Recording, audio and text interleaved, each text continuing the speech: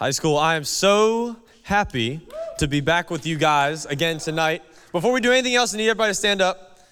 Stand up real quick all across this place. I need you to find at least 5 people. It could be everybody in this room, but at least 5 people, okay? And give them a high five and say, LeBron James is the greatest of all time. Unless you disagree, in which case you can say who you think is the greatest NBA player of all time. Find 5 people, 5 people.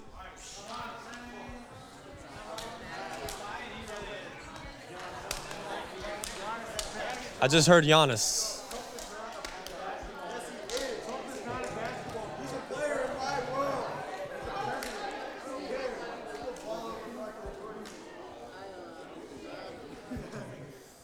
All right, let's make our way back to our seats when we are finished with that. Well, as James said, my name is Bryce Holdman. A lot of people around here call me Spicy Brycey. That is a nickname of mine. I need to get a name tag that says that. I need to talk to Stal about that. But anyway, so tonight I am super excited to not only be here, but to be here bringing the word in our new series, Greatest of All Time, kicking us off in that series. And here's why I'm excited. Because something that I believe God's been teaching me recently, He's been speaking to my heart, telling me that when we are excited about something, we start to pursue that something harder than anything else in our life that is trying to get in its way. And we have this motivation towards this thing that we're so excited about, and our only focus is thinking about that thing that we're so excited about. And so tonight, if you're anything like me right now, I am excited to start talking about the Word of God and start talking about what God has to say and what He does through a guy named Moses, which is where we're going to be camping out tonight. And so if we are truly focused tonight, if we are truly excited about the Word of God and what God is going to do and say tonight in all of our hearts, and that's where our focus is going to be, and that's where our motivation is going to lie. And so tonight, as I said, we're going to be kicking off Greatest of All Time, our new series, and we're going to be talking about a guy named Moses. Now in this series, we're going to be talking about 3 Old Testament characters. Moses is tonight, and then we'll have 2 others the next 2 weeks, and then we'll finish talking about Jesus. But tonight, to talk about Moses, I want to direct your attention to the book of Exodus. So if you have your Bibles with you, if you have your phones that have a Bible app on them, please turn there right now. And we're going to get rolling in one moment once we're all turned there. So we're going to start in Exodus 1, but before we do anything else, let's bow our heads and close our eyes. I'd love to pray for us. All right, let's pray. Father, thank you so much for another opportunity to bring the word tonight to these students, including my heart. I pray you speak to all of us. And Lord, I pray that whatever is said, whatever is done tonight, as we look into the life of Moses, I pray that you would show us what we need to hear from it, what we need to see from it, so that we may most effectively be vessels for you to work through. And Lord, I just pray all this in the mighty name of Jesus. Amen. All right, now to start off, I just want to give a brief background of who Moses is. Most people in this room have probably heard of Moses. So to do that, I want to direct you to Exodus chapter 1. So this is before Moses even gets on scene. This is before he's born. And what happens in Exodus 1 is we see the subtitle, The Israelites Are Oppressed. So oppression is taking place. The Israelites are in slavery right now to the Egyptians under a guy named Pharaoh, who is the head of Egypt. And so what takes place is in Exodus 1, verse 11, the Bible actually tells us they, Egypt, put slave masters over them, Israel, to oppress them, Israel, with forced labor. And not only were they oppressed, but the Pharaoh at the time commanded in verse 22 that every boy must be born and then killed. So every boy that's born has to be killed. So at this time in Exodus 2, when Moses is born, he's obviously born as a boy, and based on Pharaoh's command here, he's supposed to be killed. So something to notice here right off the bat is the world around Moses does not affect God's plan for his life. The world around Moses does not affect God's plan for his life. It does not. And so tonight, that's the key issue that I want to center our entire time around, is that God's plan still goes on regardless of the situation Moses finds himself in when he's born. So, let's apply this to our lives for a second. Maybe for some of us in the room, we spent a lot of time using the negativity around us in this world, maybe in school, as an excuse for not truly chasing after God. For instance, you flip on the news and you see this terrorist attack happening. overseas, or maybe in the United States. You see a shooting that just took place. You see all these negative acts of terror and violence and evil, and you say, well, the rest of the world isn't really following after God that hard. I guess it's okay if I slip up from time to time. I guess it's okay if I just am kind of slack on my commitment to Christ, because the rest of the world is way worse off than I am in that way. But instead, tonight we're going to see how God had a unique plan for Moses' life, and tonight God has a unique plan for your life. And the way that's going to get accomplished is if we allow God to tell us to get out of the way so that he can work. Because too often I believe, and I've seen this in my own life, where we can be people where we try to pursue our own goals, our own plans, without listening to what God has for us, and then start to pursue those. So tonight, Moses is a very good example of what this is going to look like. And so in chapter 2, we read of Moses' birth. And he was born into an Israelite family, but he ended up in the hands of Pharaoh's daughter. And he actually grows up in the household of Pharaoh. So he's born from an Israelite family, okay, but he's picked up, not wanted by that Israelite family, so he's picked up by Pharaoh's daughter. So he grows up in the household of Pharaoh himself, the ruler of Egypt. And he actually doesn't return back to the Israelite community until the end of chapter 2, when he finally realizes, wow, these people that are oppressed by who I thought was my family, the ones that are actually my family, are the ones that are being oppressed. And so he discovers that in chapter 2, and God chooses Moses to deliver his own people from the hands of Pharaoh. So if you're taking notes tonight, point 1 is going to be God's call. God's call, super simple, 2 words, God's call. And to see God's call on Moses' life, we look to Exodus chapter 3, 1 chapter over. And so here God decides to speak to Moses through a bush, a burning bush to be in fact. And it takes place on the top of a mountain called Horeb, which is kind of crazy because if I read the signs right, we're in a church right now called Mount Horeb. So what this word actually means, Mountain Horeb, actually means mountain of God. So that's where our church's name came from, this encounter in Exodus 3 between God and Moses through a burning bush on Mount Horeb, which means mountain of God. So here God gives Moses his specific calling. So I just want to talk a moment about calling. I believe that Jesus gives us our Christ calling, I guess you could call it, which means that he gives all followers of himself the same overarching calling, which is to go and make disciples. We see that in the book of Matthew. Go make disciples, baptizing them in the name of the Father, the Son, and the Holy Spirit. So that's our calling overall. All of that is the same for all of us, okay? But then we have specific callings. So for instance, in verse 10, God tells Moses, go, I'm sending you to Pharaoh to bring my people, the Israelites, out of Egypt. So God commands Moses to go, and then he tells him exactly what to do when he goes. So maybe for some of us in the room, whether we've heard the audible voice of God or not, we felt God telling us, God, I really feel like this is what I'm supposed to do in life. Like, I know I'm supposed to go and make disciples of Christ, just like someone did that for me one day in my past when I accepted Jesus. So that's my big goal. But I feel like this is the specific way that you are trying to do that through me. And so for Moses, the specific way is to deliver his people out of Egypt, which is a pretty big task. And in verse 12, God makes him a promise, which is the big idea for tonight. So if you want to title this sermon anything, title it this: God is with you. God is with you. If you do not hear anything else I say tonight, I want you to hear these 4 words: God is with you. And so tonight we're going to take a look at how God was with Moses, but then we're going to try to apply that to how God is with us in this moment, in all past moments, and in all future moments. So in verse 12, he says, I will be with you, Moses. And we're going to unpack that a little more as the night goes on. But regardless of our struggles, whether in the past, in the present, or in the future, I think some of us in this room, including myself, need to hear that God is with us. God was with Bryce when he was in a dark season in the past. God is going to be with me when I find myself in a hard season in the future. God is with you. He's meeting you where you are right now, not where you're going to be in the future and not where you were in the past. Even though he was there in those times, he's with you right now as well, all the time, everywhere. And so that's point 1, God's call, We saw the call of Moses, and maybe some of us can spend some time in prayer this week asking God, what specifically do you want this life that you've given me to look like? But point 2 is where we're going to be camping out for a lot of our time together, and it's titled, But God. The phrase, but God. But God.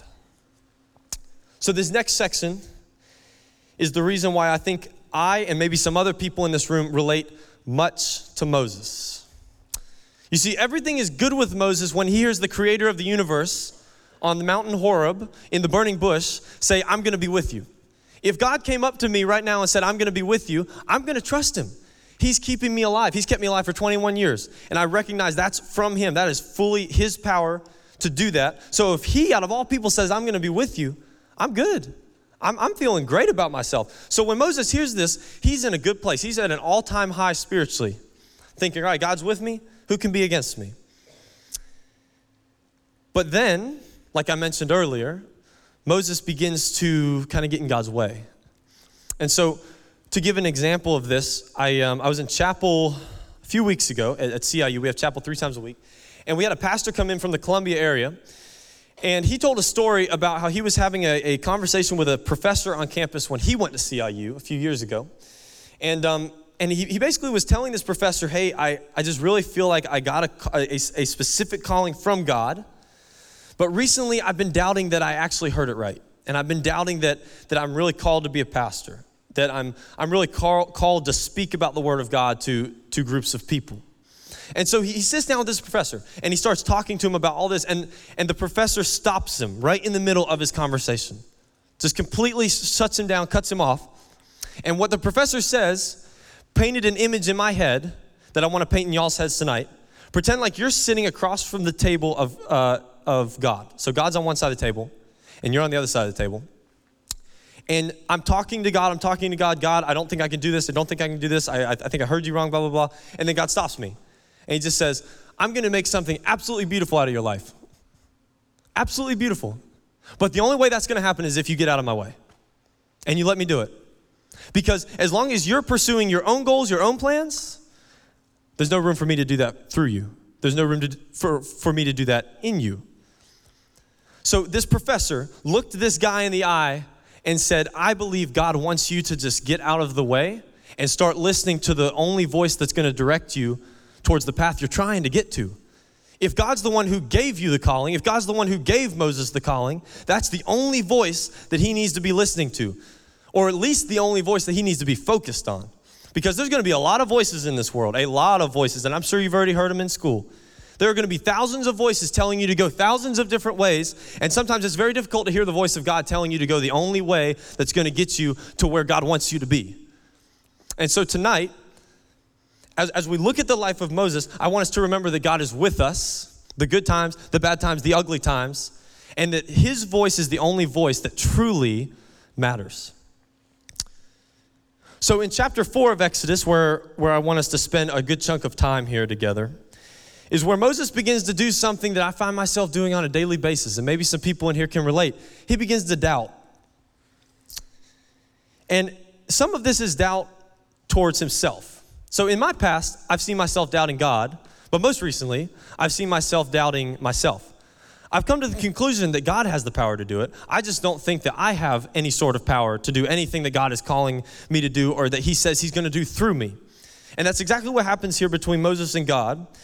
And in chapter 4, we read of a conversation that Moses is having with God.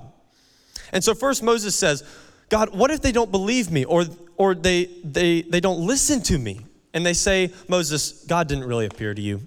You're making all this up, like it didn't happen. It was probably a dream. You ate some bad pizza for dinner or something like that. I don't know if they had pizza back then. But God then proves to Moses that he appeared to him by turning his staff that Moses was holding. He turned it into a snake on the spot. Boom, staff to snake. And then he continues to show Moses these miraculous signs to perform to the people that are doubting him, to prove to these people that it really was God who appeared to him. And it really was God who spoke with him, who is still speaking with him. But then Moses complains about how he's slow of speech how he doesn't have the words, how he's never been a good communicator. God, how am I going to do that? How am I going to go to the ruler of Pharaoh and tell him to let my people go if I'm having trouble talking to my best friend? But God then reminds him who gave him his mouth, who gave him the ability to speak. So God promises to teach Moses what to say, and once again reminds him that he will be with him. Moses, I'm going to be with you. Even when you don't have the words to say, I was the one who gave you the ability to say them. And so you have to trust me knowing that I'm going to be faithful to my promise to be with you. And actually in verse 13, Moses finally gets to the point where he says, God, can you just send somebody else? Like, I've complained. I've told you how I'm not good enough. You keep trying to tell me I'm good enough. Just send somebody else. There are tens of thousands of people that are so much better than me, that would be so much better at completing this task, probably faster, probably a better speaker than I am. Now, maybe I'm the only one in the room who's been in these shoes of doubt. Or maybe there are some others in here who have struggled with this recently too. And I believe sometimes we can be so consumed by the fact that we don't have the power to do these kind of things on our own. We can be so consumed with that sometimes we just forget God does have the power. We are so convinced that we don't have the power that we completely disregard the one who is telling us in this passage and so many others that he does have the power. And he's willing to show that power through us. And before I came and spoke last series on prayer, in our series Revival, I was doubting my own ability to deliver the message both on Wednesday night and Sunday night. And even tonight, parts of me were still doubting my own ability to deliver this message. And one of the reasons I doubted was because I thought all the way back to elementary school. So in elementary school, all throughout elementary school, kindergarten, first, second, third, fourth, fifth grade, I had to do one-on-one speech class with one of the speech teachers there, like every day for all of elementary school. Still having trouble speaking, good grief. And so every day I did that. And the reason I did that was because I had trouble saying consonant and vowel sounds, as well as just some words. Like people just could not understand what I was saying. And so thinking back to that kind of discouraged me and even made me doubt a little bit that I could get up here and deliver a message, both last series as well as right now. And the reason that I was doubting myself was because back then I never saw myself holding a microphone talking in front of anybody. Because back then I couldn't even have a conversation with my mom or dad or my brother, Garrison.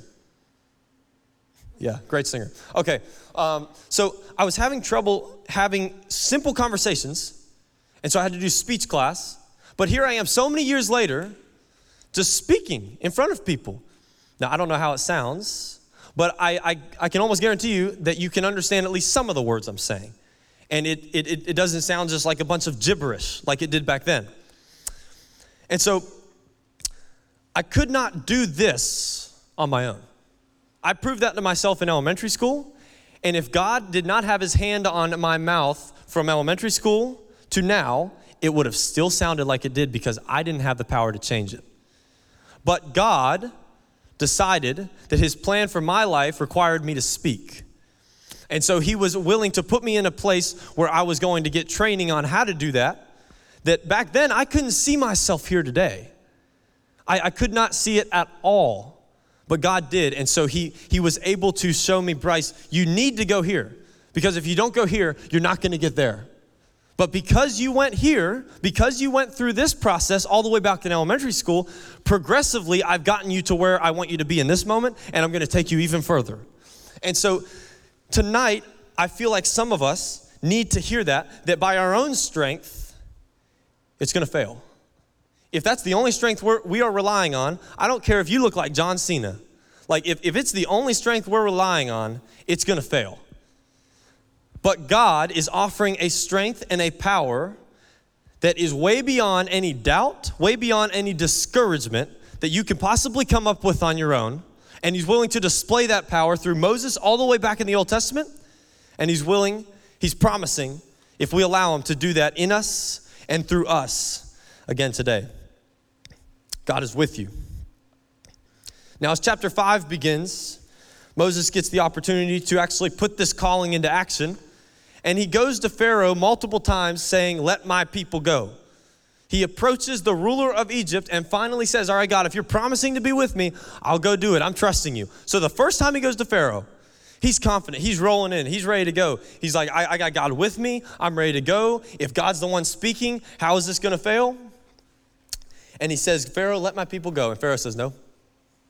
Nope, not going to do it.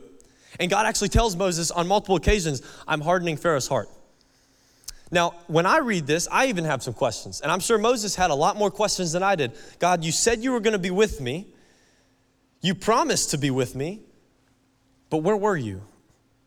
I thought that it was going to be super easy, that I could walk in, look Pharaoh in the eye, say, let my people go, and some miraculous sign of God was going to make that happen just like that. And while God could have done that, for some reason, he chose not to. And he chose to allow Moses to go back again and again and again. And over the course of time, I guarantee you there were people around Moses, probably some of the Israelites, because their slavery was worsened. Every time Moses went to Pharaoh, Pharaoh increased how bad the conditions were for the Israelites because of how frustrated he was with Moses. And he was trying to get Moses to stop. And so there were probably some Israelites at this time that were doubting that God actually approached Moses and told him to do this. Moses, why do you keep going to Pharaoh? You're only making matters worse. Let's just wait it out. Let's just wait the storm out. Maybe God will deliver us. So there was a lot of doubt that set in. But God still made a promise to Moses. He still said, I'm going to be with you. And if I'm with you, who can be against you? As Scripture tells us. And so this promise still stood regardless of what Pharaoh said. So when he told the Israelites all this, they doubted him. They were discouraged because they were still in slavery. Now, in terms of doubt, something hit me the other day that I feel like God really wants other people to hear, because this rocked my world, and I don't even know where it came from. I hope and pray it came from God, because I'm truly believing it did. And this thought came to my mind. It is okay when people choose to doubt me. It is 100% okay. Because not if, but when I exceed their expectations, the only person I'm going to point back to as to why I exceeded their expectations is God, not me. I can approach those people and say, you rightfully doubted my own power, because you're right, I didn't have the power to do it. I did not have the power to shake myself free from that sin that was in my life. But God decided that he had a plan for my life, and he was willing to shake me free from that. He was willing to say, Bryce, if you would just get out of the way and remove the doubt that these people are trying to put in your head, remove the discouragement that these people are trying to put in your head, I'll do it. I'll do it in you, and I'll do it through you. And so God does the same thing with Moses here, that finally we see in chapter 12, all the way in chapter 12, after Moses going to and from Pharaoh, asking the same exact thing, let my people go, demanding, let my people go, progressively God sparks plagues on the Egyptians, including Pharaoh. And so then Pharaoh is fed up with it. He's tired of it. He can't take anymore. And in Exodus 12, Pharaoh tells Moses, get up and leave my people. Go and worship the Lord as you have requested. And from there, the writer tells us how they left Egypt. And in verse 51, it tells us that they finally left Egypt, but it also tells us that they had been enslaved for 430 years. Now, this whole time, we had no clue how long this time period was. For me, when I first read it, I thought it was just a couple days. But then I read verse 51 telling me this was 430 years of slavery. 430 years. But all those years, God made a promise to Moses. And all those years, 430 years later, Moses is looking back on his life. And he's seeing all the struggles, all the zigzags that he had to get around to get to the victorious walking out of slavery. Just walking away from the Egyptians. When Pharaoh finally says, I've had enough, whoever this God is that you're telling me about, he must be real, because I'm letting you go. You're done. And so Moses looks back and he sees God making him a promise of deliverance. When Israelites around him were doubting, there were people telling him it didn't happen. You made it up. God didn't say that. And 430 years later, he's looking back and he's seeing when he was on the mountain with God through the burning bush. And God says, I'm going to make you this promise. I'm not going to give you details on how long it's going to last. but I'm going to make you a promise that I'm with you. Through the thick, the thin, the good, the bad, and the ugly. Every time Pharaoh says no, I'm with you. Every time Pharaoh says leave, I'm with you. I'm with you. So tonight, Moses is not Jesus, but he's one of the greats, because he was the one person in this entire story, in all of Israel, that God chose to bring deliverance through. He said, I'm going to use you, Moses, amongst all your faults. There are thousands of people that you think are more qualified that could do this job I'm calling you to do.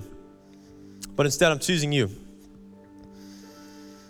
And we as people are seeking freedom from bondage, just like these Israelites were whenever we sin. Maybe tonight you're stuck in a sin that you've been trying to shake yourself free from for a long, long time. And all this time, you've been wondering, where is God at? Where is God at? In this story of Moses, Moses was the deliverer that God used to make these Israelites free from their slavery. And even though we don't feel physical slavery like these Israelites do, like working, putting to work like the Egyptians made them do, we feel a spiritual type, emotional slavery because of our sin.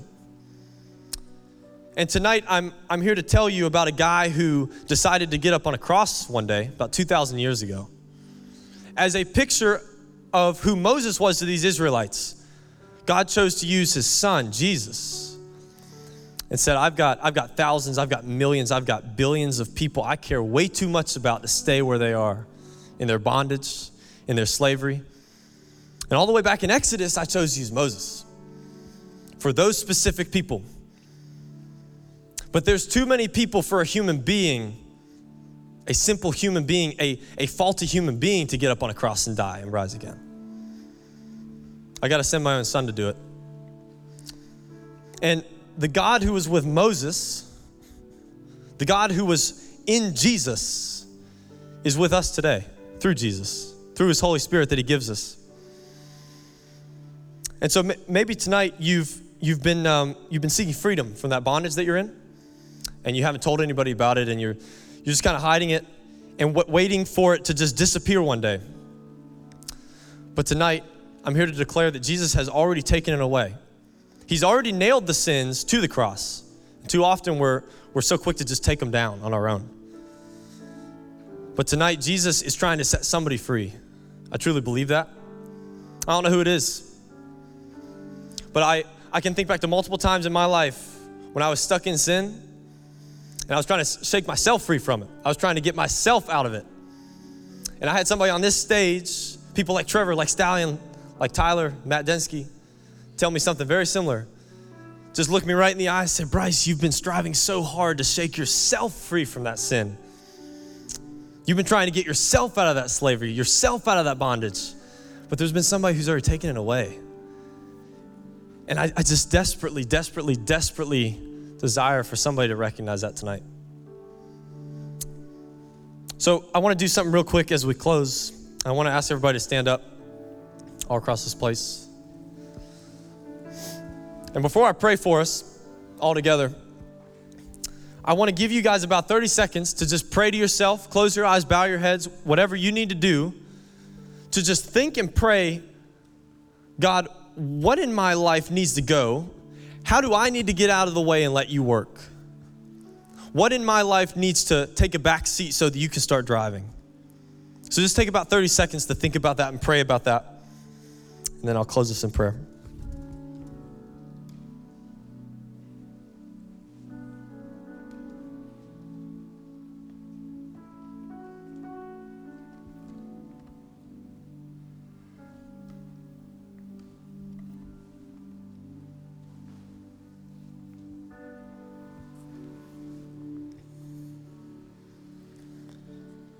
God, I'm so thankful that you are with us. You were with us from the beginning when you created the heavens and the earth. You were with us before time even began. And you're promising right now, 2019, February 17th, to be with us in the struggles we have on our own.